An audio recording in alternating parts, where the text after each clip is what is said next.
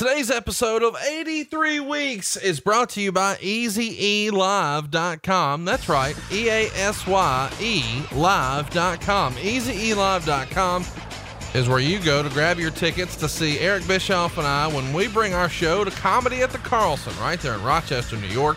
Tickets are just $35. What are you waiting for? Cruise on over to Easy Live. That's EasyELive.com and pick up your tickets when Eric and I make our way north all the way to New York, Rochester, New York.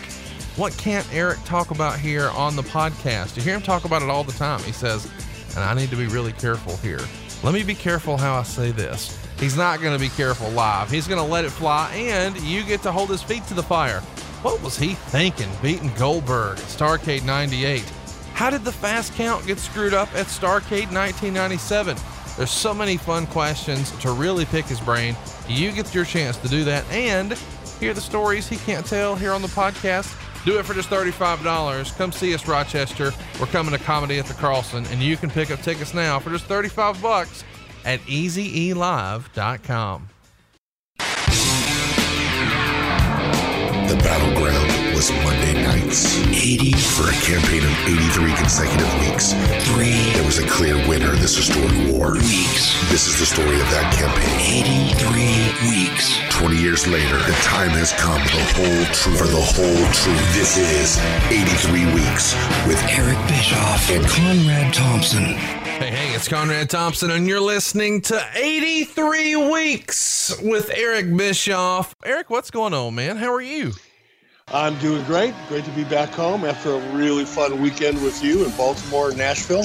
It's been great. Dude, I felt like Ric Flair in 86 this weekend. It was Huntsville to Charlotte, Charlotte to Baltimore, Baltimore to Nashville, Nashville to Atlanta, Atlanta to Huntsville. So it's been an interesting couple of days, and we are excited to be here with you today. Eric's popping open a cold one there, and we are going to give you exactly what you want. How can I be so confident?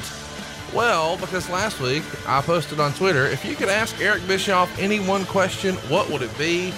And Eric, we got over 600 responses. How about that? 600?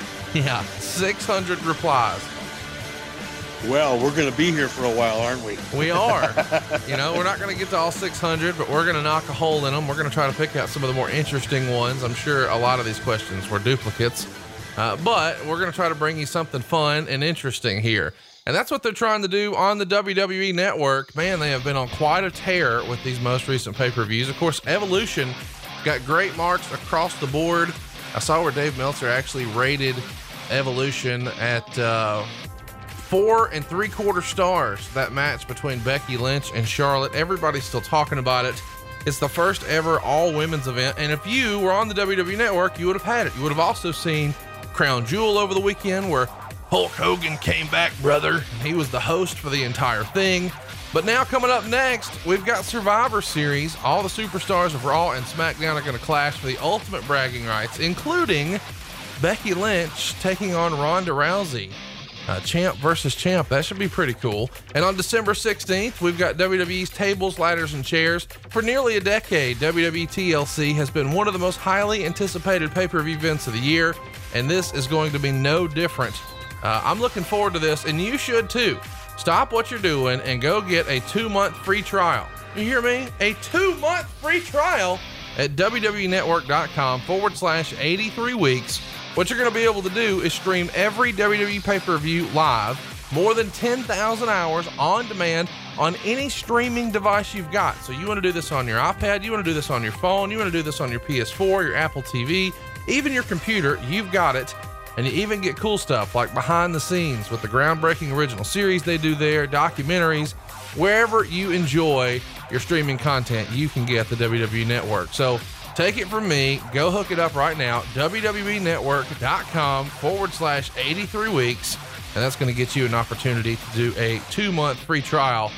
Eric, all those years ago in the Nitro era, would you have ever imagined you'd be giving away pay-per-views for 2 months for free? No, it's especially for, $9.99 a month. Are you kidding me? I mean, just do the math. A pay-per-view, even back in my day, was $39.99 or $49.99, for one pay-per-view. Here, for the price of what would have been 2 pay-per-views, you get an entire 12 months, plus you get all that other great content. And I know we're talking about all the current stuff, you know, Crown Jewel and Survivor Series and all that, Evolution. But what I dig about the WWE Network is the ability for you and I to go back for our own podcast here at 83 Weeks when we want to pick out, you know, an episode or a pay-per-view. You know, last week it was Halloween Havoc 95, and we could literally go back and watch that and break it down. If I had to just go by what, you know, we read or what was available on YouTube, we wouldn't be able to do such a great job. So for fans that like to listen to us talk about these things, they can literally go back to the show that we're talking about or the event that we're talking about and watch it along with us in many cases. This is very cool. Plus, I think the AWA content is there, and you might even be able to go back and watch yours truly at the very beginning of my broadcast career in AWA. So there's a lot of good stuff there. No matter whether you like the nostalgic stuff or the legacy content from AWA or all the other independent territories that WWE acquired content from, or whether you like to watch the current stuff. You know, there's so much stuff there. It's incredible. I do want to mention too, we just did a couple of bonus episodes on Patreon over at patreon.com/83 weeks, where you and I sat down and watched SummerSlam 03, where Stone Cold Steve Austin and Shane McMahon took turns beating the shit out of you, where you busted your head open, were bleeding all over the place. And we caught an old Nitro from 1997. So if you haven't already, go check that out at patreon.com/83 weeks. But let's get to the questions, man. And let's start right with the one that got everybody stirred up last week from Mr. Vince Russo. He actually responded to this. If you could ask Eric Bischoff any one question, what would it be? And he says, why won't you have a face-to-face discussion with Vince Russo? Hyperbole unaccepted. I mean, was that part of his question, the hyperbole unaccepted? Yeah. No hyperbole. He's a delusional, lying piece of shit. And, you know, I let the guy burn me twice. I let him burn me once in 1996, or excuse me, in when was the Bash at the Beach? The big debacle, 2000. Was it 99? 2000. Yeah, 2000. I'm sorry. It's been a tough day. I let him burn me once there, and I let him burn me again, or attempt to burn me, when we were both in TNA. You know, the first time, you know, I have this policy where, you know, screw me once, shame on me, screw me once, shame on you, screw me twice, shame on me. So he screwed me twice, and I wanted to trust him. I wanted to have a good relationship with him, but there will not be a third time. I guarantee you. So in my book, you know, he's as good as dead. In terms of, you know, any possible relationship in the future with him. And I just don't debate dead guys or face dead people face to face. So there you go. Well, somebody whose wrestling career is not dead is David Arquette. And he responded to this tweet and he says, why'd you do it? Why? Why'd I do what? Why'd you put the belt on David Arquette? Oh, well, he knows why. I was part of his documentary. We talked a lot about that. You know, first of all, that was a Vince Russo idea, and I went along with it. You know, I went along with it in part because we were promoting a Time Warner feature film called Ready to Rumble that had a number of fairly big stars at the time. Oliver Platt was a pretty big player as an actor. Scott Conn was up and coming, and it was a big budget feature for WCW. It was a big opportunity. So it was a stunt. You know, putting the belt on David Arquette is one thing. Having him beat me for it, you know, it was nothing more than a stunt. It's not like he beat Hulk Hogan or Ric Flair or, you know, Scott Hall or Kevin Nash. You know, he beat me. So, you know, I know everybody's made a big deal out of it, and it gets a lot of heat. And from a wrestling fan's perspective, I understand that. But in the big scheme of things, it was a stunt to promote a movie, and there was a business reason behind it, but he knows that. Sure. Dave Silva wants to know, what was the greatest perk of being a member of the NWO? Biggest perk of being a member of the NWO. You probably didn't have to pay for admission to strip clubs and stuff like that, right? I mean, you could just stew sweet them and you're right in. Yeah, it depends who you go in with. You know, people didn't always recognize me when I was by myself. But if I went in with Hulk Hogan or Scott Hall or Kevin Nash, that was a little bit of a different story. So, that didn't really happen too often. I would say free beers at the hotel bar afterward would probably be as far as it really went. Dan wants to know, when you're sitting in Ted Turner's office and he asks what he can do to make WCW huge, and you say prime time, was that really just blurted out, or were you prepared to say that? And the follow-up question here is that the single greatest thing you've ever said in your professional life? To the first part, no, it was completely blurted out. There was no way in my imagination I could have anticipated that, number one, Ted would have asked that question. And because he did ask that question, and because I was totally unprepared for it, and I know this is hard for people to believe, I guess, or to relate to, maybe is a better way of saying it. But if you go back during that period of time, and if you could be me, in early summer 1995, things were just beginning to turn around for WCW. The biggest goal anybody in our company in WCW had was to make $1 a profit. That was my goal. That was my mantra. That's what I beat over, people over the head with every single day. It's why I made them go into their desks and count their pens and pencils and come back and tell me, how many pens and pencils they had. Because I wanted people to get used to thinking about what resources they had and how best to manage them. All of that was really so that we could hopefully at some point make $1 in profit, right? So we had gotten to the point where on paper, if I could close a deal that was it was an offer that was sitting on my desk from Star TV in China. If I could sign that deal and completely execute it, that would have meant approximately $1 million or $1.5 million a year in revenue to WCW, which would have put us over the top. We would have made more than that $1 profit, right? But signing that deal meant that I was going into business with Rupert Murdoch, because Rupert Murdoch owned the Star Network in China. And at that time, now 1995, Rupert Murdoch is beginning to launch the Fox News Network, right? Ted was CNN. He was number one. He was the only cable. I think he was the only international 24-hour worldwide news network. Well, Rupert Murdoch was about to go head to head with them. So me going into business on my own with a Rupert Murdoch owned company was it was a career killer had I done it without asking permission.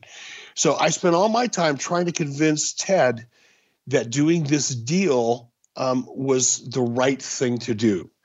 That's what I was prepped for. The last thing in the world I expected was for Ted Turner to say, well, what's it going to take to be competitive? So I hesitated for a second because I knew there was no way in the world I'm going to bullshit Ted Turner. I mean, guy he had a pretty keen bullshit meter. So in my head, what do I say? What do I say? What do I say? I hesitated, and I said, just tell him the truth. And I said, Ted, we've got WCW at 6:05 on Saturday night on the East Coast, at 3:05 on Saturday on the West Coast. There's no way, given the disparity in between primetime, Monday night on the USA Network, and being between 3 and 6 on a Saturday afternoon, there's no way we're going to be competitive. And that's when, and because that was the truth. That was the only thing I could say that wasn't some kind of an excuse or bullshit. It was just a fact. And when Ted said, well, okay, Scott, meaning Scott Sassa, give her 2 hours prime time every Monday night against Monday Night Raw. That was the last thing in the world I ever expected to happen, honestly. I didn't even fantasize about it in my wildest dreams. And in terms of it being the best thing I've ever said, I think that's probably true when it comes to business. that might be the simplest, most effective, most powerful response I've ever had to a question, because look at what happened as a result. Now, you and I both know, Conrad, after reading Guy Evans' book, Nitro, The Incredible Rise, Inevitable Fall of Ted Turner's World Championship Wrestling, we both learned in reading that book that there had been some conversations between Ted and Brad Siegel and others about doing just this. It's just that I wasn't aware of it.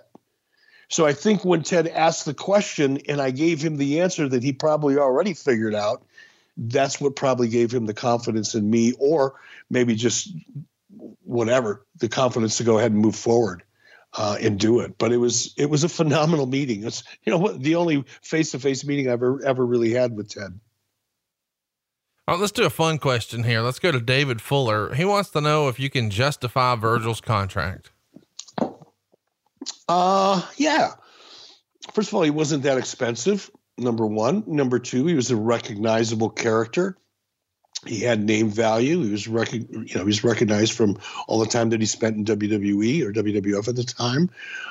He was a talented guy. He wasn't getting, high seven figures or even six figures. He was making, or even mid. Yeah. He's making 109,000 in 97, 112 in 98, 154 in 99. Okay. I mean, look, I know people sitting at home that are, working at FedEx or most normal jobs, non-entertainment type jobs, hear those numbers and go, holy cow, that's a ton of money. But keep in mind, they're independent contractors, which means they're taxed at about 38% on that. They have to pay a lot of their own expenses on the road, especially a guy like Virgil did. So that, as much as $138,000 sounds like a lot of money, and it is, until you start deducting taxes and expenses, road expenses out of that, it really wasn't that much money for a guy who had spent as much time as Virgil had on WWF television. Yeah, I can't argue that. Now that I see how much you made, okay, I get it. We get lots of interesting questions about your headshots. Robert wants to know, if Mabel was supposed to be the third man and the British Bulldog was supposed to be the fourth man, play along, Eric, who would have been the fifth man? I think Doink would have been a strong member. Huh? Doink, he would have been a strong member, right? No. I wouldn't have gone with Doink.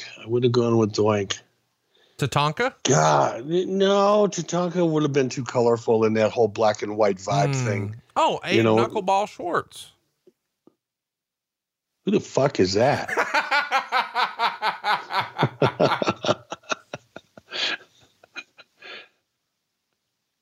Where'd you go? I'm here. I'm hoping you got a third answer, a man for me. Oh, okay. No, I thought you fell out of your chair. You were laughing so hard. I thought you fell down.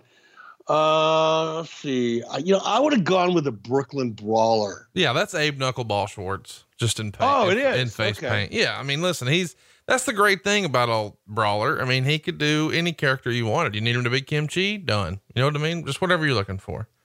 Yeah, no, I would. Yeah, Brooklyn Brawler would have been great. Here's a fun question. This is from the Off-White Hispanic. That's a heck of a Twitter handle. Do you think a future WCW sized competitor is possible in today's WWE dominated world? Absolutely not. It will never happen again. It will happen when somebody else becomes the first man on the moon. It's just not possible anymore. The times have changed so much. Television has changed so much, and people have to realize WWE is now a fourth generation family owned company. It's been around, I don't know the complete history of it. I'm guessing since the 40s or the 50s. The WWE has been around as an entity and as a form of entertainment and professional wrestling for 4 generations. To think that a startup is going to come along and compete with WWE is just sheer sub-stupid fantasy. It's never going to happen. That doesn't mean that someone can't come along and be successful, because you don't have to be competitive in today's environment with the WWE in order to still be successful. But in terms of, competing with them in any measurable way, absolutely not. It'll never happen. Here's a fun question. And, we get various versions of this all the time. This is from Joey Ware. Eric, can you sell me this broom? I should have a really good snappy comeback for that because I really should. Who was it in WWE a couple of weeks ago? They dug up an audition tape. Who's the new commentator on Monday Night Raw? Renee Young. Renee Young had an audition about 2 or 3 years ago, and she was asked to do something very similar. Yeah. And she actually did a great job. And I guess, if I had to do it all over again, I would probably become much more animated. I'd grab the broom. I talk about the width of the broom. The durability of the bristles in this broom are unlike anything you can find anywhere for any price. This broom doesn't just sweep the floor. This broom owns the floor. I would have gotten much more animated and colorful and dramatic in my presentation. And Renee did a great job, actually. Go back and look for that. It's pretty interesting. So I wasn't the only one that had to sell an inanimate object. Paul wants to know, when was the last time Eric had any contact with Ted Turner? It was time flies so fast. I lose track of it, really. It probably would have been around 2005, I believe. I was working on a project for Fox Network, actually, that it was a NASCAR project, and I was dealing with Jeff Gordon was going to be one of our characters. It was a reality show, essentially, in the world of NASCAR, and Jeff Gordon was going to be our kind of lead character in that, or our lead personality. So I was negotiating with Jeff's dad, his stepfather, actually. And we're, talking through the business. We had made a lot of progress. And Jeff's dad says, well, I've heard a lot of great things about you. And, I really like what you said, what you have to say. And I love your idea. But how do I know, you know anything about television? Do you have any references? He said. And I thought, well, I'm just going to take this as far as I can take it and hope for the best. I said, well, I might be able to give Ted Turner a call and see if he'd talk to you. Would that be good enough? I mean, it was a Hail Mary because I didn't know if I could get Ted on the phone or not. And he said, oh, man, that'd be great. I knew if I could get Ted, because of the way he reacted to it, I knew if I could get, Ted to give him a shout, then I was gold. So I said, let me work on that. I'll see if I can set up that phone call for you. So my partner and I walked out of his office in Charlotte, out of Jeff Gordon's office. And I got out to the car and I said, holy shit, I don't know if I can get Ted to do this or not. And I got on the phone and I called Bill Shaw. And Bill was he was vice president of human resources. He had retired by that point, but he was still tight with Ted and was still working closely with Ted Turner on his properties in Montana and New Mexico. So I called Bill Shaw, who I was very close to, and said, Bill, I need a favor from Ted. He goes, let me connect you. And I let Ted know what I needed. And it was a very short phone call, very friendly. He was happy to hear from me. And about 20 minutes later, he made the phone call and I was good as gold. Amazing. That was the last time. Mike wants to know, why is Eric so down on Brutus the fucking Barber Beefcake? See my earlier comments about Vince Russo. I hate repeating myself on a show like this, but look, I'm really funny about certain things, and we all make mistakes. We all do stupid shit. I'm the king of it.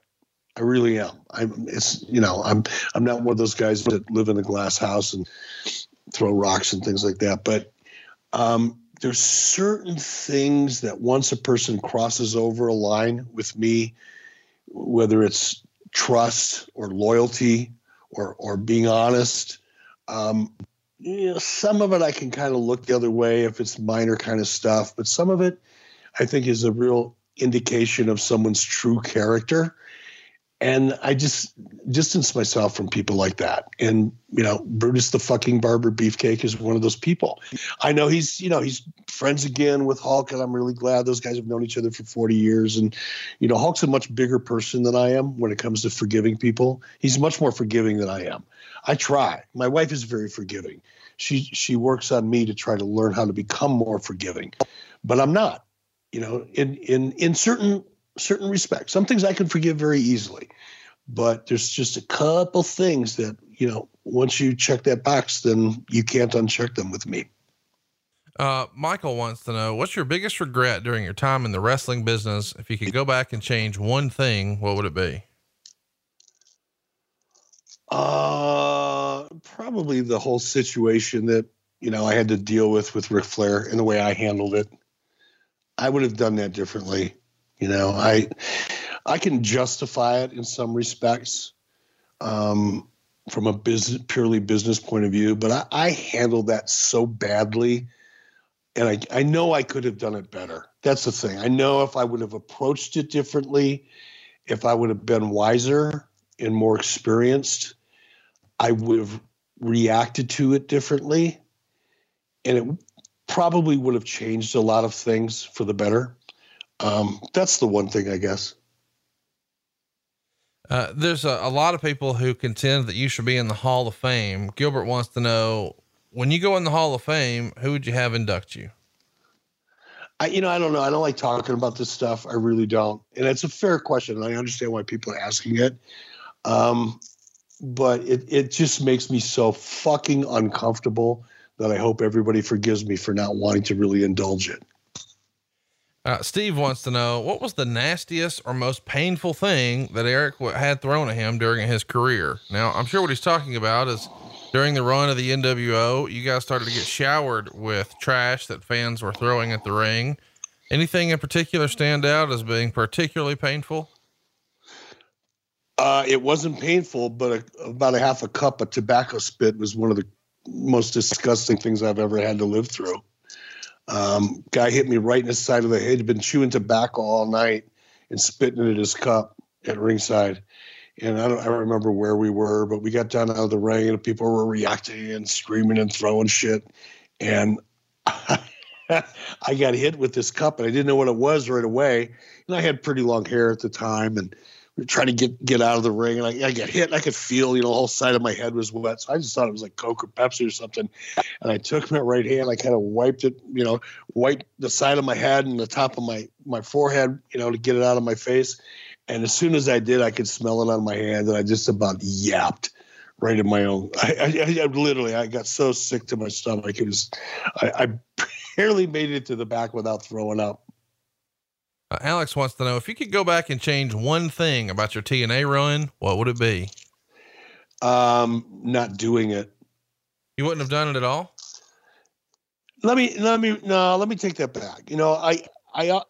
When I answer before I think, sometimes I regret it. Let me take that back. My son and I got to work together in the ring in TNA. And my son got to work in the ring with Ric Flair, with Sting, with Hulk Hogan, with Kurt Angle, with AJ Styles, with Bobby Roode, with Bully Ray, a lot of guys, Devon. That was such a phenomenal experience for my son that I would do it all over again just for that opportunity as a father. Except for that, there was nothing socially redeeming or professionally redeeming about it for me. I did it primarily as a favor to Hulk. TNA wanted Hulk Hogan. Hulk Hogan didn't want to go to TNA unless there was somebody there to watch his back, creatively speaking, to make sure that the content, the storylines, whatever he was going to be doing was not fucking ridiculous and, typical Vince Russo nonsense. And Russo was there booking at the time. So he wasn't going to go unless I went. And believe me, TNA did not want me. first of all, they didn't want to pay for me, but they certainly didn't want to have me there. It wasn't their choice. I was like I was a Jimmy Hart tax, the Hulk Hogan tax. If you wanted Hulk, you had to take me. And, at the time, Hulk was in serious shape physically. He didn't really need the money financially, but it was a good deal for him. It was 7 figures for Hulk. And he only had to go over to Orlando, every other week. So it was a really good gig for him, but he was really going through his back surgeries were, one right after another, and nothing was working. He had a hard time walking 6 feet, more or less, doing anything else. So I actually negotiated his contract for him with my attorney at the time. And in the process of negotiating the agreement, I ended up negotiating my own. And like I said, I got to work with some fun people, got to hang out with Rick quite a bit and had a great time, and got to watch my son get an opportunity to work with some of the biggest names in the history of the business. That I'm grateful for. The rest of it, I could just as easily forget about. Why don't you think Garrett pursued wrestling more? He wanted to. He really did. I tried to talk him out of it. I didn't want him to get into the ring at TNA. I tried to talk him out. And long before he got into TNA, he started training at Knox Pro, the Knox Pro gym in Los Angeles. He was out there for several months working with Rikishi in his school, and Gangrel, who was teaching out there with Rikishi as well. So long before I even got to TNA, Garrett was training to get into the business. So by the time I got to TNA, it made it a little bit easier for him, obviously, or a lot easier for him, to be honest. But before he started training with Rikishi, I tried to talk him out of it because there's just not as much, especially then. Now it's different now. If he would have been, 22, 23, 24 years old in today's environment, I wouldn't have discouraged him as much. But this was before the independent scene got hot, right? 2009, 2010, when he started training. The independent scene was not that hot back then. You didn't have the streaming opportunities and platforms that you have today. And I knew, because of his last name, it was unlikely he was going to get a fair shot at WWF. Second generation wrestlers don't always fare well there. And particularly if your last name is Bischoff. So, I tried to talk him out of it, but it was his dream. It was his goal. And after I tried for a period of time to talk him out of it and realized I couldn't, then the only other thing I could do was support it. So when I got to TNA, it made sense for him to get into the business. But once I left TNA, we're kind of back to where we started from. The independent scene wasn't that hot back then. There wasn't as much going on, and the odds of him getting into the WWF were slim to none. Well, that's unfortunate, because I think there's a lot of people who, I don't know, we get tweets about him all the time. So maybe one day. Stink Eye wants to know, if you could have bought the AWA in 1990, who would have been the face of the company, assuming Hogan, Savage, and Flair are all unavailable? Curt Hennig. Wow. There you go. That's a great name. He was at the height of his Mr. Perfect run right then too. And he was originally from the AWA, and he had such a strong following in Minnesota, well, throughout the Midwest, actually. But yeah, Curt Hennig would have been the guy. Derek wants to know, what did you like best about working for WWE? Oh, too hard to answer in one answer. I really enjoyed the people. Isn't that ironic? You'd think, after everything that happened, that would probably be the thing you wouldn't expect me to say. But I have, when people ask me, who do you still stay in touch with? Who are you still friends with in the wrestling business? All of them are associated with, or either we're working or are working with WWF or WWE. Jerry Briscoe, I consider to be a good friend. Pat Patterson is a good friend. Obviously, Bruce Pritchard is one of my best friends. John Layfield is these are the people that I stay in touch with, for the most part, other than, DDP, maybe once or twice a year. Actually, that's probably it. I hardly talk to anybody else that I worked with in WCW. Isn't that bizarre? So I'd say the people, number one. I think the opportunity to work with so many names that I hadn't had a chance to work with obviously in WCW, because they were WWF, whether it be, John Cena, clearly, Steve Austin, Kane, you name it. I got to work with Randy Orton. I got to work with a lot of people that, felt like it was a brand new slate for me, and that was fun because they were great characters. The production value was so good. It made, doing things a lot more fun because you knew they were going to come off better on TV as a result. So there was a lot of things, but I think working with such great talent, number one, and the people, and a lot of it was just backstage people too. I'm naming names that people may know, but, I made friends with a lot of people on the production side of the equation that I still love seeing when I go back there today. The Sweaty Stallion wants to know, if the NWO was never created, do you think you would have still had the same success in WCW? No. Yeah, I don't think there's any debate there. There's no way, even using, and I thought, well, let me use my imagination and see if I could convince myself, even for the purpose of the show, that it could happen. And it just wouldn't have. Let's get in the weeds here for a minute. Jason Taylor writes, in reading the WCW Nitro book, which is available now at wcwnitrobook.com, I learned two names I'd never heard of: Stu Snyder and Lenita Erickson. Tell us about Lenita, and do you think she hurt the Fusion purchase of WCW? And also, do you believe that Stu Snyder colluded with Brad Siegel to broker the WCW sale to the WWF by having Jamie Kellner cancel WCW programming? I don't know, brother. You and I touched on this a couple weeks ago in Orlando for just a brief moment.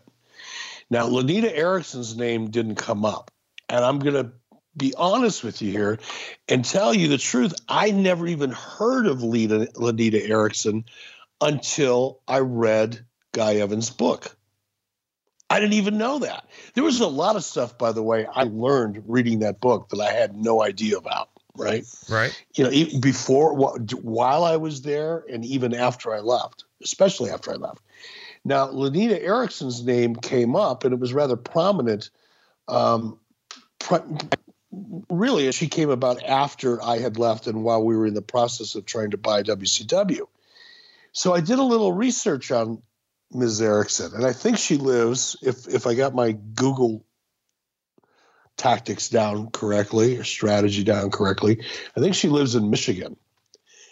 And I think she used to have, I have it on good opinion, or not, I have it as from a good source, I should say, that she was very active with a member of KISS. Let's leave it at that. Roll Tide. Huh? Roll Tide. Yeah. And how she came into contact with Brad Siegel, I don't know. But there was a lot of very interesting dynamics going on there. Let's just put it that way. And I have it on an authority from another guy who was mentioned as a part of that same story. Now, I'm not going to mention his name because I'm actually, ironically, in business with him to this day. And I never even heard of him before, right? And, he and I have now been working together for about a year on a really, really, really big project. And I absolutely love the guy. He's one of my favorite people to do business with. He's so much fun. He's so smart. He's so successful. But as I'm reading Guy Evans' book, his name pops up and I'm going, what the hell?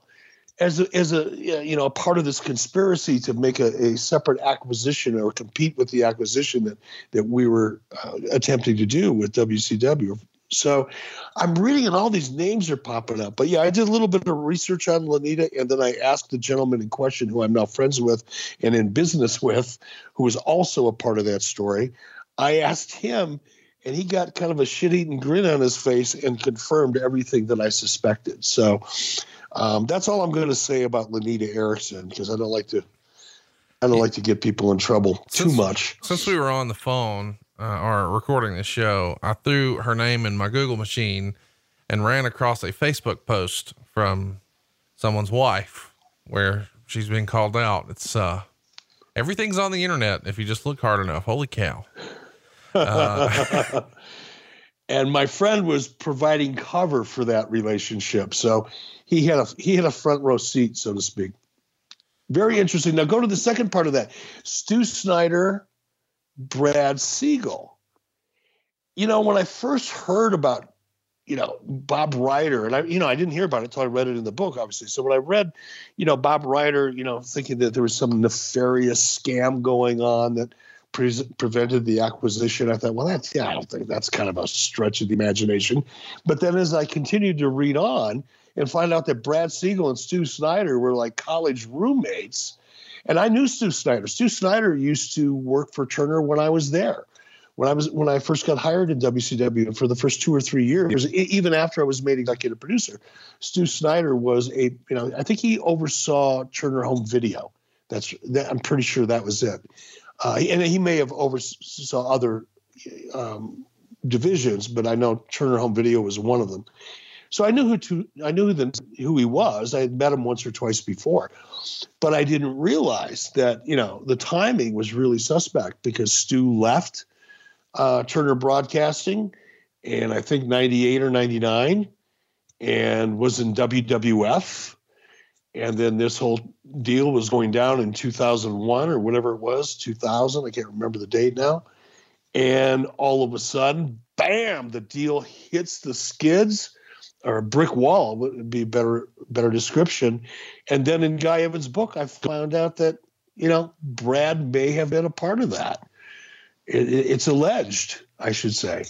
It's very interesting. I have to kind of rethink it, because I always thought, as I told you a couple of weeks ago in Orlando, I've always considered Brad a pretty stand-up dude. I mean, he was very supportive of me. He actually tried to counsel me through some tough decisions when it came to Thunder, and tried to coach me into ways of,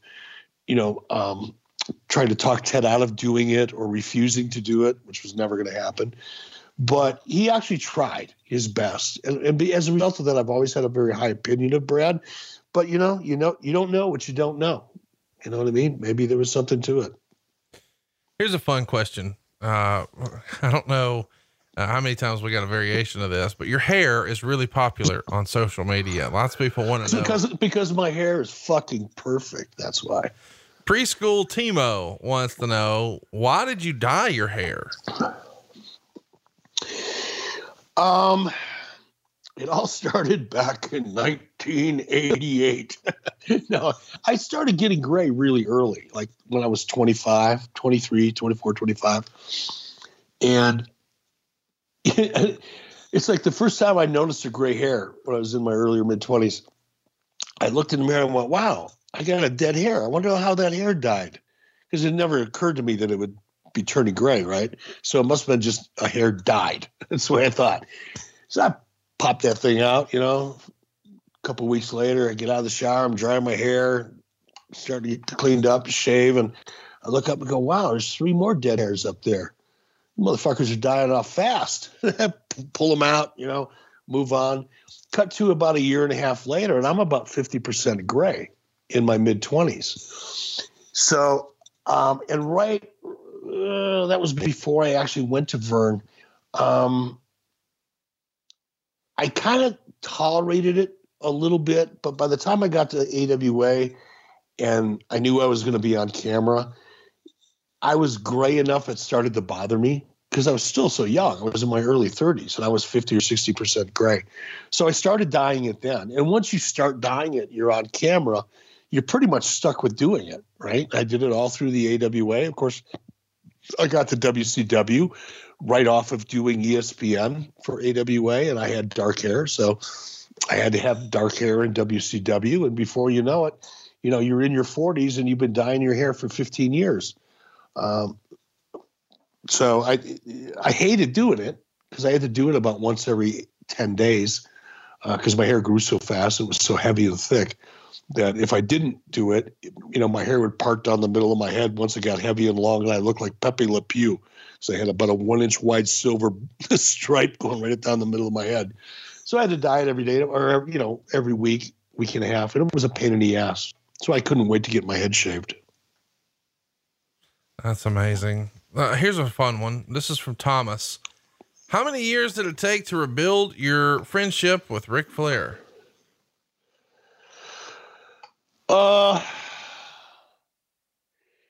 It was a process. It didn't happen like over a weekend. And while I was in WCW and we kind of put our immediate issue to bed and worked an angle together as a result of that, or using that issue and, the heat that we created that was real.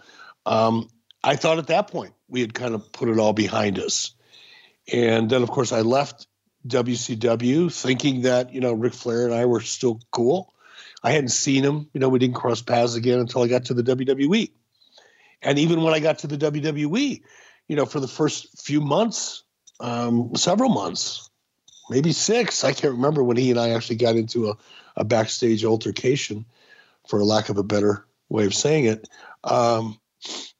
Up until that moment, I thought we had put it behind us. Even when I was in WWE, Rick and Arn and I had gone out and had beers after the show, and Rick and I had done it several times when we got done at Monday Night Raw. We'd meet at the hotel bar or jump in a cab and go to a different, bar and have a couple beers together.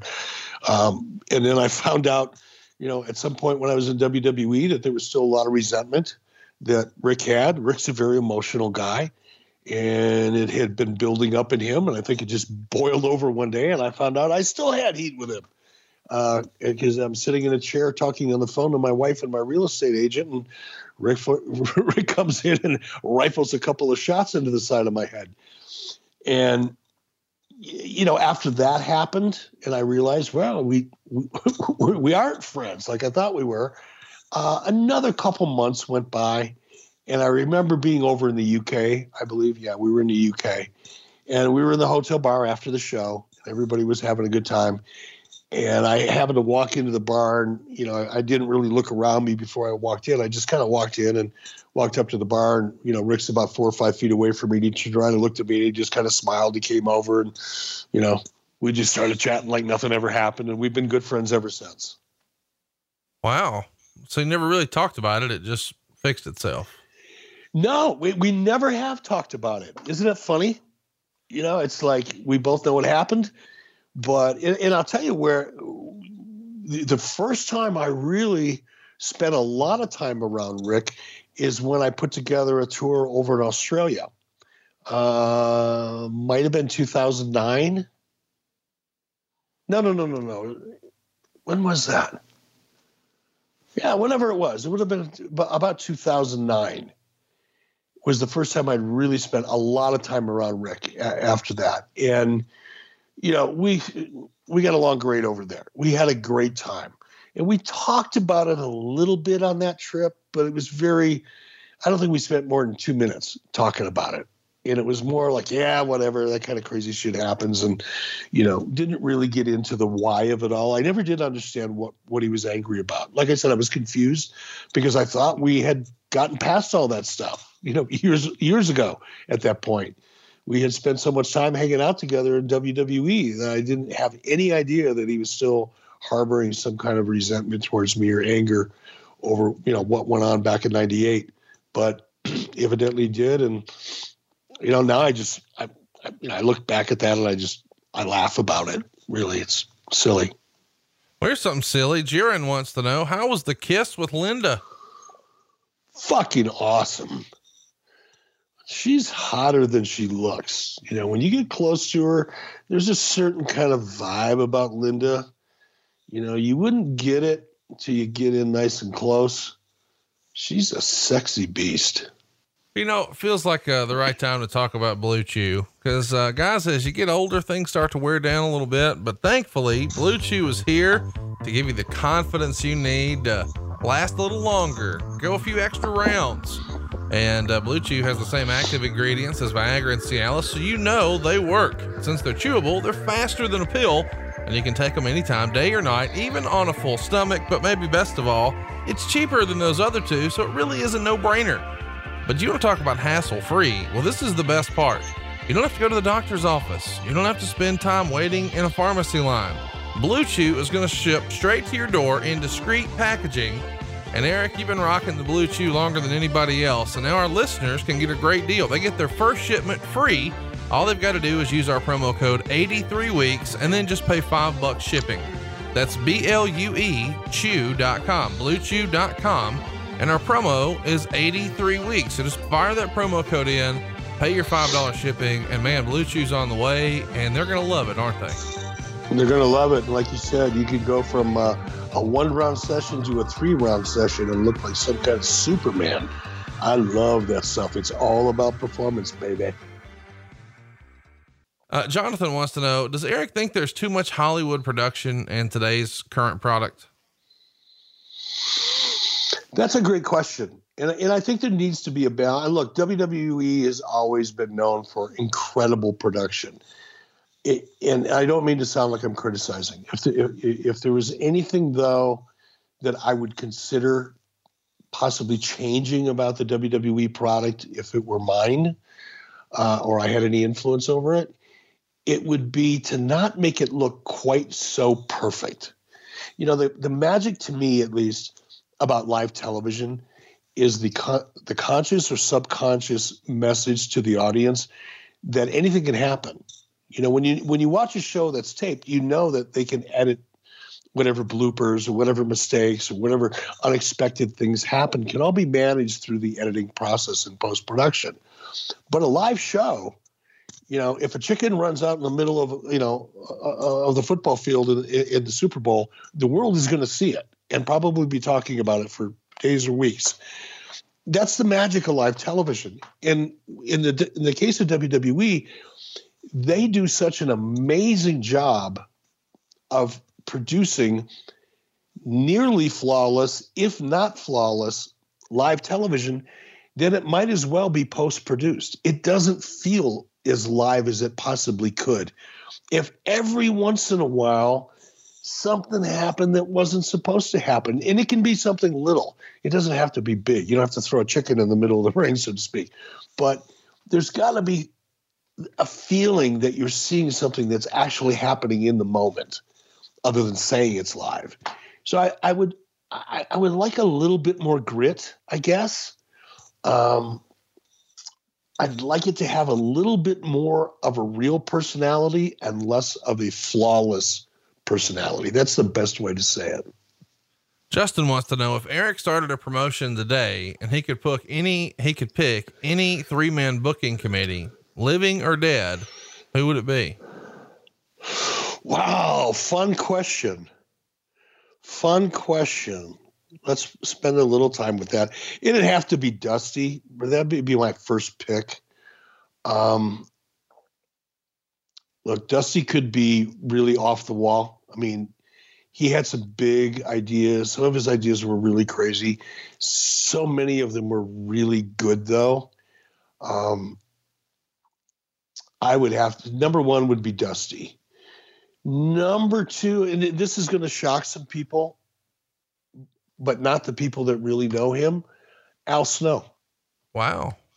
Al Snow, I think of the people that I know today that I've worked with, I would say Al Snow understands psychology about as much as my third pick, which would be Scott Hall. Wow. Some unconventional picks here. Yeah. If you got Scott Hall, if Scott Hall was properly motivated and had his issues under control, I don't think you could find anybody who has a better grasp of character psychology and story psychology and ring psychology as well, executing the above in the ring. Scott is in a class all of his own. He's just never been able to get out of his own way with his personal issues. But if you get him, honest to God, I mean this with all my heart, because I've seen it. I've experienced it firsthand. In those moments of clarity and when he's properly motivated, and usually he was always properly motivated when he was clear-headed, he could really, really amaze you with his ability to not only come up with characters or explain a story or enhance a story that was already being laid out, because of his just basic, grasp on psychology. So I think it would be Dusty, Scott Hall, and Al Snow. That'll be a great team. He didn't ask me, but my pick would be Dusty Rhodes, Pat Patterson, and Paul Heyman. God, wouldn't that be a great Monday Night War team? Yeah, no doubt. You could have those guys on one side, and I'd have my guys on the other side. Good choice on Paul Heyman. And who was your other guy other than Dusty? Pat Patterson. Oh God, of course. Of course. Now, I don't know if Pat would have been as good of a booker as he would have been taking those storylines. Yeah, but that's part of the booking committee. So yeah, no, you'd have probably kicked my ass with Pat.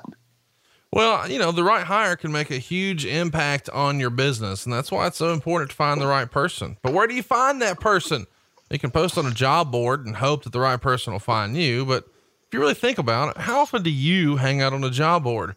Don't leave finding someone great to chance when you can post your job to a place where people go every day to make connections and grow in their career and discover those job opportunities. Of course, we're talking about LinkedIn. The fact is, most LinkedIn members haven't recently visited the top job boards, but 9 out of 10 members are open to new opportunities. And over 70% of the workforce here in the United States is now on LinkedIn, and posting on LinkedIn is the best way to get your job opportunity in front of more of the right people, the people who are qualified for your role and ready for something new. It's the best way to find the person who will help you grow your business. And that's why a new hire is made every 10 seconds using LinkedIn. So hurry to linkedin.com/83weeks and get $50 off your first job post. One more time, that's linkedin.com/83weeks and you'll get $50 off your first job post.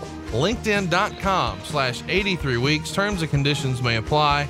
And Eric, you were telling me down in Orlando that for all of your Hollywood business, LinkedIn is a resource to you. Absolutely. The number of people in Hollywood that change jobs every 6 months or 8 months, and a lot of people are freelancers out there, especially in the production side of things. But even in programming and executive side of the business in Hollywood, there's a lot of transitions. People are moving from networks to networks, to studios, and the only way you can keep track of them is through LinkedIn. So it's a great resource. No doubt about it. Let's get back to some questions here. Jimmy wants to know, did you ever party with Larry Nelson back in the AWA? We haven't talked about Larry here before. No, I never did. I got to AWA in 87. I would see Larry, when we did television tapings in Rochester, Minnesota, the ESPN tapings. But we never really hung out together. And I was, early on when I got to AWA, I was, I just kept my nose down, did my work. I didn't try to associate with anybody. I mean, I hung out with Vernon Gregg eventually. We became friends because we all like to hunt together. But while I was at work or after work, after TV tapings, things like that, I didn't really hang out with anybody or socialize with anybody, and certainly not Larry. Sean wants to know, what do you think of the Bullet Club? I haven't heard or seen much of them lately. 6 or 8 months ago, they seemed to be the hottest thing on the independent scene. I think it was cast pretty well originally, clearly, with guys like Cody Rhodes and the Bucks associated. There seemed to be just a little bit of a wink and a nod to the NWO, which kind of made me smile, I guess. But other than that, I really didn't have and don't have much of an opinion of them. Lots of questions about, or similar to this one from Ryan. Why did Eric never start his own promotion? because Eric learned well enough working for people that had their own that it just wasn't a smart idea. 20 years ago, if the right circumstances were to come around and we had the resources, I might consider that. But, it didn't take me long to realize that television was getting harder and harder to come by, and it was more and more expensive to produce. And up until recently, if you didn't have a good, solid television foundation, there was no way you could launch a promotion. And I knew too much about the television business to think that I could actually be successful at convincing a reasonably good-sized network to carry wrestling. I knew better. Now, I look at the opportunities that exist in streaming and the various platforms that are out there and how accessible it is. I'm having second thoughts about that. But I think at this stage of my life, I might be a little, I don't want to say too old to do it, because I'm certainly not too old to do it. But I just think that part of my life has kind of passed me by. There's other things I'm doing right now that I'm more interested in doing. It's probably a better way to say it. Yeah, I think that's fair. Richard wants to know, would you come back to the WWE if it was the right situation? Of course I would. Of course I would. It's hard for me to imagine what that might be, frankly. I think my on-camera days are behind me. I'm pretty well outside of the demo. I could see coming back for a one-off or a limited kind of a on-camera role, limited period of time. I think the audience would probably dig it for a week or 2 or 3 or maybe a little longer. But I think after, a period of time, less is more. We'll leave it at that. Again, just because I'm so far outside the demo. Backstage, it would be even harder for me to figure out what that might be, but you never know. I mean, there's a lot of things going on at WWE. Is there something I could do with the network? I would if I could. If that opportunity was there, I would. I loved my time there, bro. I can't say it enough. There was no moment during my whatever year run it was, 4 or 5 years. There was no moment while I was there that I wasn't happy to be there. And that was not the case in WCW. No, that's not the case in WCW. There were plenty of moments when I wished I wouldn't have been there. I think you're being too hard on yourself about being outside of the demo, because realistically, I mean, at your age, you could have main evented Crown Jewel this past weekend. Can't make that one, brother. That's funny. Stevie wants to know, and this is a fun question. Eric, why are you such a dingleberry? The fuck kind of question is that? What's a dingleberry? I encourage everybody to Google it. That might actually be a new shirt over at ericbischoff.com. What's a dingleberry? Ryan wants to know, how does it feel to be WCW hardcore champion? I think about that every morning when I get up. I look in the mirror as I'm about to shave, and I'm wiping the sleep from my eyes and trying to shake the cobwebs out of my head. And I look in the mirror, squint a little bit. I say to myself, dude, you are the WCW hardcore champion of the world, and you beat Terry Funk to do it. Damn, you're good. Every morning I say that to myself. I think that sort of gets overlooked. The fun joke amongst old timers sometimes is to say, who'd he ever beat? Well, how about you beat Ric Flair and Terry Funk? I'm a legend, brother. I'm a legend. I know. Hey, so, on the heels of that, it's a great time to ask this. JRN Anderson 18 wants to know, what is your greatest achievement in wrestling? It's gotta be the NWO, right? Yeah. My greatest achievement in wrestling was changing the way wrestling was perceived in the mid 90s. Prior to the Monday Night Wars, wrestling was it was almost like porn. Everybody enjoyed it, but nobody admitted it. Right. And, wrestling got really cool again in the mid 90s, 96, 97, 98. And it went from being something that everybody watched, but nobody admitted, to being something that everybody was talking about. And a perfect example, I'll tell you, Conrad, these kind of moments I still remember so vividly because it said more to me than almost anything else. I remember 96, 97, whatever it was, I was flying to LA, and I was flying in first class. I had enough miles that I'd either get booked in first class by Turner, I think it was in my contract, or I'd get upgraded, whatever it was. So I'm sitting in first class, and usually, at that time you're sitting in first class, and, they're usually people with money, businessmen, lawyers, doctors, whatever, attorneys. Well, that's a lawyer. But usually people that can afford to fly first class.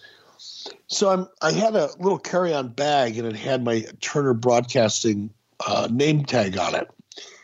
And I remember sitting down in first class one day, and you know how people make small talk when you first sit down on a plane. Hey, how are you? Where you going? Coming or going? Business, pleasure, that kind of just small talk, chit chat. So I sit down, and I'm making this small talk chit chat with this guy, and he looks out of my bag and he said, "Oh, you work at Turner Broadcasting." I went, "Oh, fuck. Here we go. He's going to ask me what I do. I'm going to tell him what I'm going to do. And then he's going to, ask me a million questions." So I kind of it was early in the morning, so I kind of put my hand over my mouth and I intentionally mumbled. And I said, I run WCW, hoping that he wouldn't really hear it or acknowledge it. And he goes, "WCW, that's that wrestling thing, isn't it?" And, you could just tell by that look on his face and the disdain in his voice, and he had a very low opinion of it. And I'm thinking, oh, God, next time I'm just going to say I'm retired. So anyway, the flight goes on. We take off, and here we go with a million questions. So you're in the wrestling business. Whatever happened to Dick the Bruiser? I'm going, okay, now this guy's from the 60s, so he must have watched back in the 60s. He's from the Midwest because he knows who Dick the Bruiser is. Okay, he's a Midwestern guy. He's about 45 years old. He remembers Dick the Bruiser. He was about 8 or 9 then. So I said, oh, okay, well, Dick the Bruiser, I think he actually, he died a couple of years ago in a kind of a freak accident. Oh, okay. So whatever happened to the next guy, whatever the next guy was? And this was a 70s guy now, right? So we've touched on the 60s. Now we're into the 70s. And then it's like, well, whatever happened to this guy? Now we're into the 80s. You want to know about Jerry Blackwell? Oh, clearly he's from the Midwest. He remembers Jerry Blackwell from the AWA. So now we're into the 80s. Then we get into the 90s. And I'm thinking, holy shit, this flight is not going to end soon enough. And then he says, what about last week? What the hell is going on with Randy Savage? So here's this guy. And by the way, he started out the conversation by, oh, that wrestling stuff. Oh, I can't believe people watch that stuff. I used to watch that when I was a kid. Oh, that stuff is crazy. I can't believe it. Anybody even watches it. And then we start walking through the 60s and the 70s and the 80s and the 90s until we get to whatever happened. Why did that happen last week with Randy Savage? So clearly he was a closet wrestling fan. I didn't want to just come out and admit it. And he had to walk me through the history of professional wrestling to finally admit that he was watching last Monday night on Nitro. But that kind of thing happened a lot. I would go to Hollywood. I was on the Jeff Foxworthy show with Randy Savage. I can't remember when it was, 97, 96, 97, somewhere in there. And you couldn't walk around the set of the Jeff Foxworthy show without people wanting to talk about wrestling. It was phenomenal. I did the Arliss show for HBO. Same thing happened there. People, it just became so popular to be a wrestling fan in the mid and late 90s that I think that was my biggest accomplishment. Sure, the NWO was a big part of that and the reason for it, but just changing the perception of the product and making it hip again and interesting again to an audience that otherwise was embarrassed to even admit that they watched it. That was a pretty cool accomplishment. Eric, we get lots of questions about sex, drugs, and rock and roll here on the show. Jack is one of the many people we had ask a question that basically wants to know about some of the sex, drugs, and rock and roll in WCW. There is certainly rumor and innuendo that with all the Nitro girls running around and all the, I believe the word one of the boys uses is talent, with all the talent running around, there was probably a fair amount of shenanigans. You got a good shenanigan story you can share if you need to maybe change the names to protect their identities? Oh, if I change the names, it'll be boring. You know what I mean? But let's just say that the Nitro Girls added a whole new dimension of challenge for me right off the bat. That became a real issue. There was a certain executive at TNT who convinced me to hire his niece, who's a very fine young lady, very attractive, very, very great personality, very talented. And I thought, well, you know what? This high-placed executive wants me to hire his niece. I'm going to do the politically smart thing and go along to get along. So I brought this young lady in and put her on the production crew as an intern, I believe. And about 60 days later, it became very apparent to everybody that she had engaged, not got engaged, but had been engaging with a very high-profile piece of talent on the roster, which became a serious fucking nightmare for me. A serious nightmare for me. And it didn't play out well in the long run either. But, yeah, there was some shenanigans for sure. Hypothetically, was that said talent also married at the time? You know, maybe not. They may have been separated. It was an on again, off again relationship for them at that time. Tony wants to know any involvement with the rumored promotion involving Chris Jericho, Jim Ross, and the unknown billionaire investor. Nobody's called me.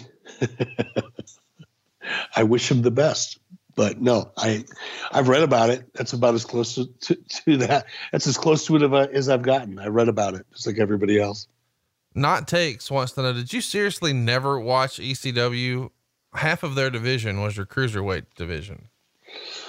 No, half of it wasn't the cruiserweight division, but, you know, I'd be happy to take a lie detector test at any one of our live events if somebody could arrange it. And if somebody wanted to ask me in that lie detector test, if I ever watched ECW, the answer would be no.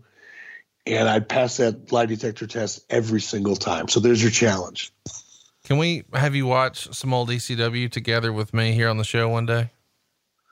No, yeah, sure, of course. And I've seen it. Don't get me wrong. I've watched tapes of it.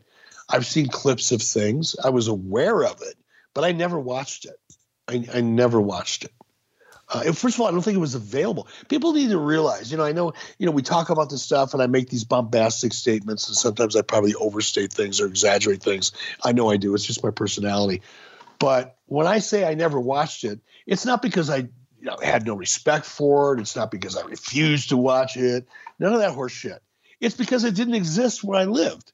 If you go back to 95, 96, 97, 98, you couldn't find ECW unless you were so fucking committed to it or were willing to move to New Jersey in order to watch it at 3:00 in the fucking morning.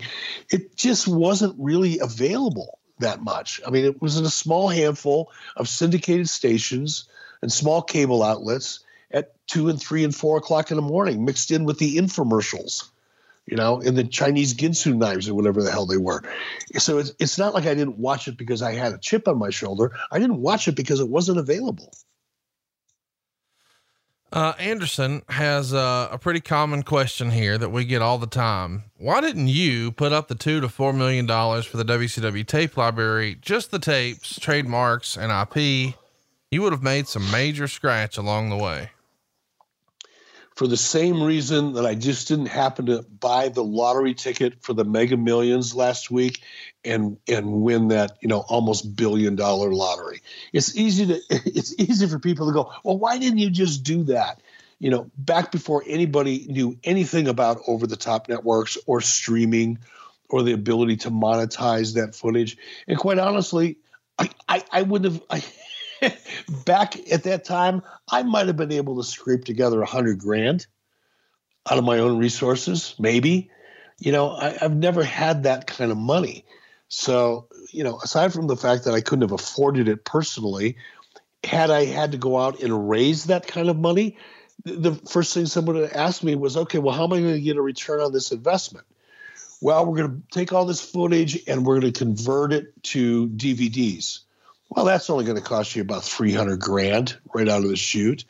And then you're going to hope that there's a market for that, legacy DVD footage, which there really isn't or wasn't.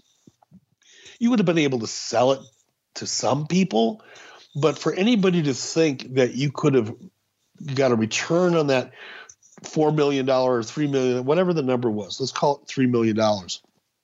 For anybody to think that you could have bought that library and find a way to monetize it, knowing that streaming wasn't going to come along for 20 years, it was not a good business decision. The only reason it was a good business decision for Vince was because he was already aggregating that content. Whether he had a vision for what was going to happen in the future or whether he just wanted to own every single minute of footage he could get his hands on just so that he had control of it all, knowing that eventually something was something would evolve that would allow him to monetize it. I don't know. But someone like me or Fusion Media, there was just no business model that would have supported a decision like that at that time. Esteban wants to know, what were some of the craziest stipulations in a contract you ever read before signing a talent? Do you remember any crazy requests? We hear, the old rock and roll music writers, no brown M&Ms. Was there anything weird requested in all your WCW contract negotiations? No,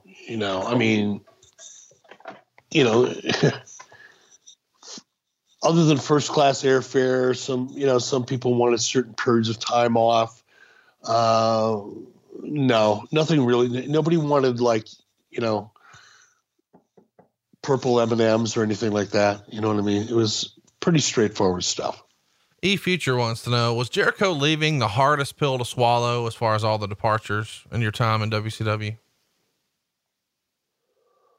Cause you've kind of talked about, you weren't really necessarily sad to see the Giant go. You thought it was the right thing for business for Cactus and Austin to go. Chat me up. We talked about Vader, but Jericho, you were still actively trying to sign him and just couldn't come to terms. Yeah. It was different in that respect, as I didn't want Chris to go. I did want to keep Chris and I did work pretty hard to try to do that. So I wasn't a bitter pill. That's why I was having a hard time deciding how I wanted to answer that. I wasn't angry about it. I wasn't sad about it. I was disappointed. That's a good way to say it. I really wanted to keep him there, but 24 hours after it was over and we were moving on. And I didn't really think about it again after that. I didn't dwell on it. You know what I mean? I did try to keep him. I wanted to keep him. I was sorry that we couldn't keep him, but that lasted maybe, overnight. And then it was just time to move on. Dave wants to know, what moment during your career did you truly think, man, it doesn't get any better than this? Oh, there was a moment, can't remember the year. Hulk and I were in a limo and we were pulling up to Cobo Arena in Detroit. And we were both, basking in the glow a little bit, really feeling good about what was going on. And, it was just he and I, so there was nobody around, we weren't trying to pump anybody up or anything like that. It was just he and I. And it was a very casual conversation. And I remember, I don't remember what I said, but Hulk looked at me and he said, Eric, just remember, as good as all of this is right now, it can all go away just as fast. And it kind of shocked me that he said that, because we were both, kind of high-fiving each other in a way, verbally, not literally, but we were just really in this great mood. And then he shifted gears all of a sudden and said that to me. It's kind of a reality check. It was his way of saying, don't get too cocky, don't think you're here forever, because you're not. And I remember that to this day. And it was probably good advice at the time that I didn't really understand. And I wish I would have been wiser and I would have paid more attention to it. Nick wants to know, and this is a fun question because I don't think anybody's ever really thought about it, but you may have. If you could have signed The Undertaker, what would you have done with him? Yeah. I don't know, man. He wouldn't have been The Undertaker. Right. And that's the biggest challenge right there, because you're spending so much money for a character that you can't have. So knowing that he wouldn't have been anything close to the Undertaker as a character, how could we have used him? I was never a big fan of really big guys. We had Kevin, we had Paul, and it's really hard creatively. We've touched on this before, booking guys that are that big, because it's hard to, in a believable way, to get sympathy on them. It's hard for them in a believable way to sell unless you take a chainsaw to them or a bazooka. It's hard for them to be a good heel, because it doesn't make any sense for a guy that big to be a chicken shit. It's not believable. So I just don't know. I know I wouldn't have been excited about hiring him, not because he's not a super talented guy, but if you would have looked at our roster back then, where would he have fit? He had a relationship with, he was in WCW before. So let's have fun with this. We'll use our imagination. So let's assume, hypothetically, the whole NWO, WCW storyline as I had it in my head would have played out the way I wanted it. NWO would have officially taken over Monday Nitro. Top to bottom would have been NWO show. WCW would have been over on Thunder had it played out the way I had hoped for it. Because WCW and Mark Callis had previously had a relationship, I would have probably tried to play off that. I would have probably tried to bring Undertaker or Mark Callis in on the WCW side of the equation to be kind of a counter for Kevin Nash, so to speak. So that might have worked. But other than something like that, I don't know. It would have been tough. Last one here, and then we'll wrap it up this week. Jeremy Jones wants to know, if you could boil your TNA run down to one problem without the last name of Carter, what was it? Broadhead. Wow. Old Dean Broadhead. Chat me there up. You go. And I'm sure we'll talk about it some other time, but what was the problem with Dean? And I mean, I think we can all guess that maybe he was undermining your authority, and there was double talk and double speak. And we've all heard that was sort of the case inside TNA, but what was your experience? And particularly, what were the challenges with Broadhead? Well, he didn't undermine my authority because I had no authority. There was nothing to undermine. I never went into TNA with any authority. I never had any when I was there. I had a certain amount of influence because I was the only one in a company with a half a brain as it related to the wrestling business. Nobody in that entire company had any clue about the wrestling business. And that's not the worst thing in the world, by the way. Ted Turner didn't know much about the wrestling business either, other than that it worked, right? But if you don't know anything about the business that you want to be in, you should at least be smart enough to hire people who do know. And that was that was the dynamic that I experienced at TNA. Is nobody in the company, on the management side of the company, nobody knew anything about the business. Which again, that in and of itself is not the real problem, but the lack of desire to bring in people that knew about the wrestling business was only compounded and exacerbated by the fact that if somebody happened to get through the door who did understand the wrestling business, they were even more of an outsider and shunned by that internal, group of people in Nashville named Carter and otherwise. So it was just such a bizarre dynamic. And I think with Dean, more than anything, he was duplicitous. You know what I mean? He was two-faced as you could possibly be.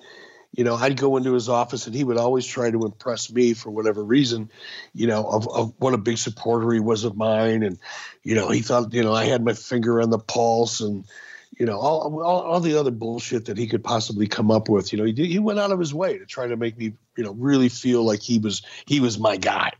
And I knew for a fact that I could walk out the door and he'd be, you know, burying me, you know, for the rest of the afternoon. And that was the case with just about everybody there. There was it was really weird. It was a very, very strange dynamic. If you happen to, like I said, if you happen to sneak through the door, Bruce Pritchard did, you know, Bruce knew the business.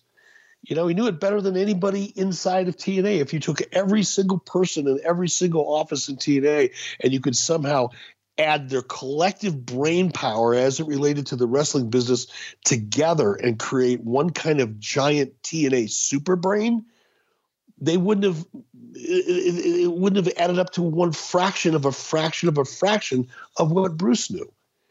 But rather than embracing Bruce, they did everything they could to make his life miserable and you know, take the rug out from underneath him or destroy his credibility with the talent that he was supposed to manage. But I'm not defending Bruce here, but Bruce had a different position in TNA than I did. I didn't have control over anything. Nobody reported to me, you know, so it was just a different situation. But you know, Dean Broadhead, you know, was a guy. Here's a Dean Broadhead story for you. You know, in Tennessee, it's legal, like it is in a lot of places, to carry a gun, right? And I remember one time, you know, and Dean was always trying to impress you. You know, you could get into you could talk to Dean about the weather, and about 6 minutes into the conversation, talking about how great the weather was and what you were going to do this weekend, before that conversation ended, he would be telling you a story about the times when he was a fighter pilot in Vietnam dropping napalm, you know, on villagers and what a badass he was, right? And all conversations reverted to that with Dean. And it was just his way of trying to impress you, you know, that at one time he was a badass, which I get. A lot of people are like that.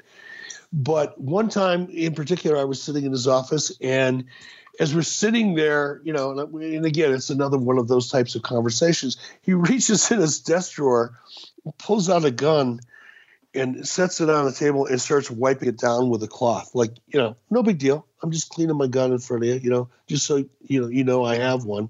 So what the fuck? This is the strangest shit I've ever seen. You know, puts his gun back in his briefcase and carries on the conversation like, you know, nothing ever happened. Just little shit like that, you know, to me, just it pegged my bizarro meter. Let's put it that way. Well, that's the big difference between TNA and WWE, because doing that in WWE gets your ass fired. Ask Bruce. That's funny. That's funny. I forgot all about that, but that's funny. Well, we're looking forward to next week. We're going to have a lot of laughs because what won the poll this week, and we put it to the viewers. And if you missed the poll, then what are you doing? Follow us on Twitter at 83 weeks and be sure to like us on Facebook, facebook.com/83 weeks.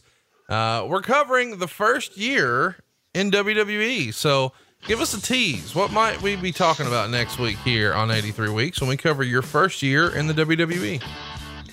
My first year in WWE. Oh my God. I don't know, man. I'm going to have to go back and think about that. You know, there was, you know, we've talked about my first night in WWE. So that, you know, I don't want to talk about that again. That's redundant. I know what it was. It was probably within the first month of me being in WWE. I'd always heard about the way they'll test you to see what you're really made out of, whether you're really a team player or you're really a pro, or how far they can push you before you break. And there was one incident, I think it was within the first month, maybe the second month that I was there, that made me think, this is my test. How am I going to handle this? And we'll leave it right there. Well, don't forget, if you haven't already, go find us on Patreon, patreon.com/83 weeks. You'll get that episode early, just like you got this episode early. Plus lots of bonus content, including some bonus episodes where we covered SummerSlam 2003 and a June Nitro where Sting rappelled down from the ceiling and pulled DDP back up with him. Lots of good stuff there and more 83 weeks for your listening pleasure at patreon.com/83 weeks. He is at E Bischoff. I am at Hey It's Conrad, and we are out of time. I'll see you next week right here on 83 Weeks with Eric Bischoff.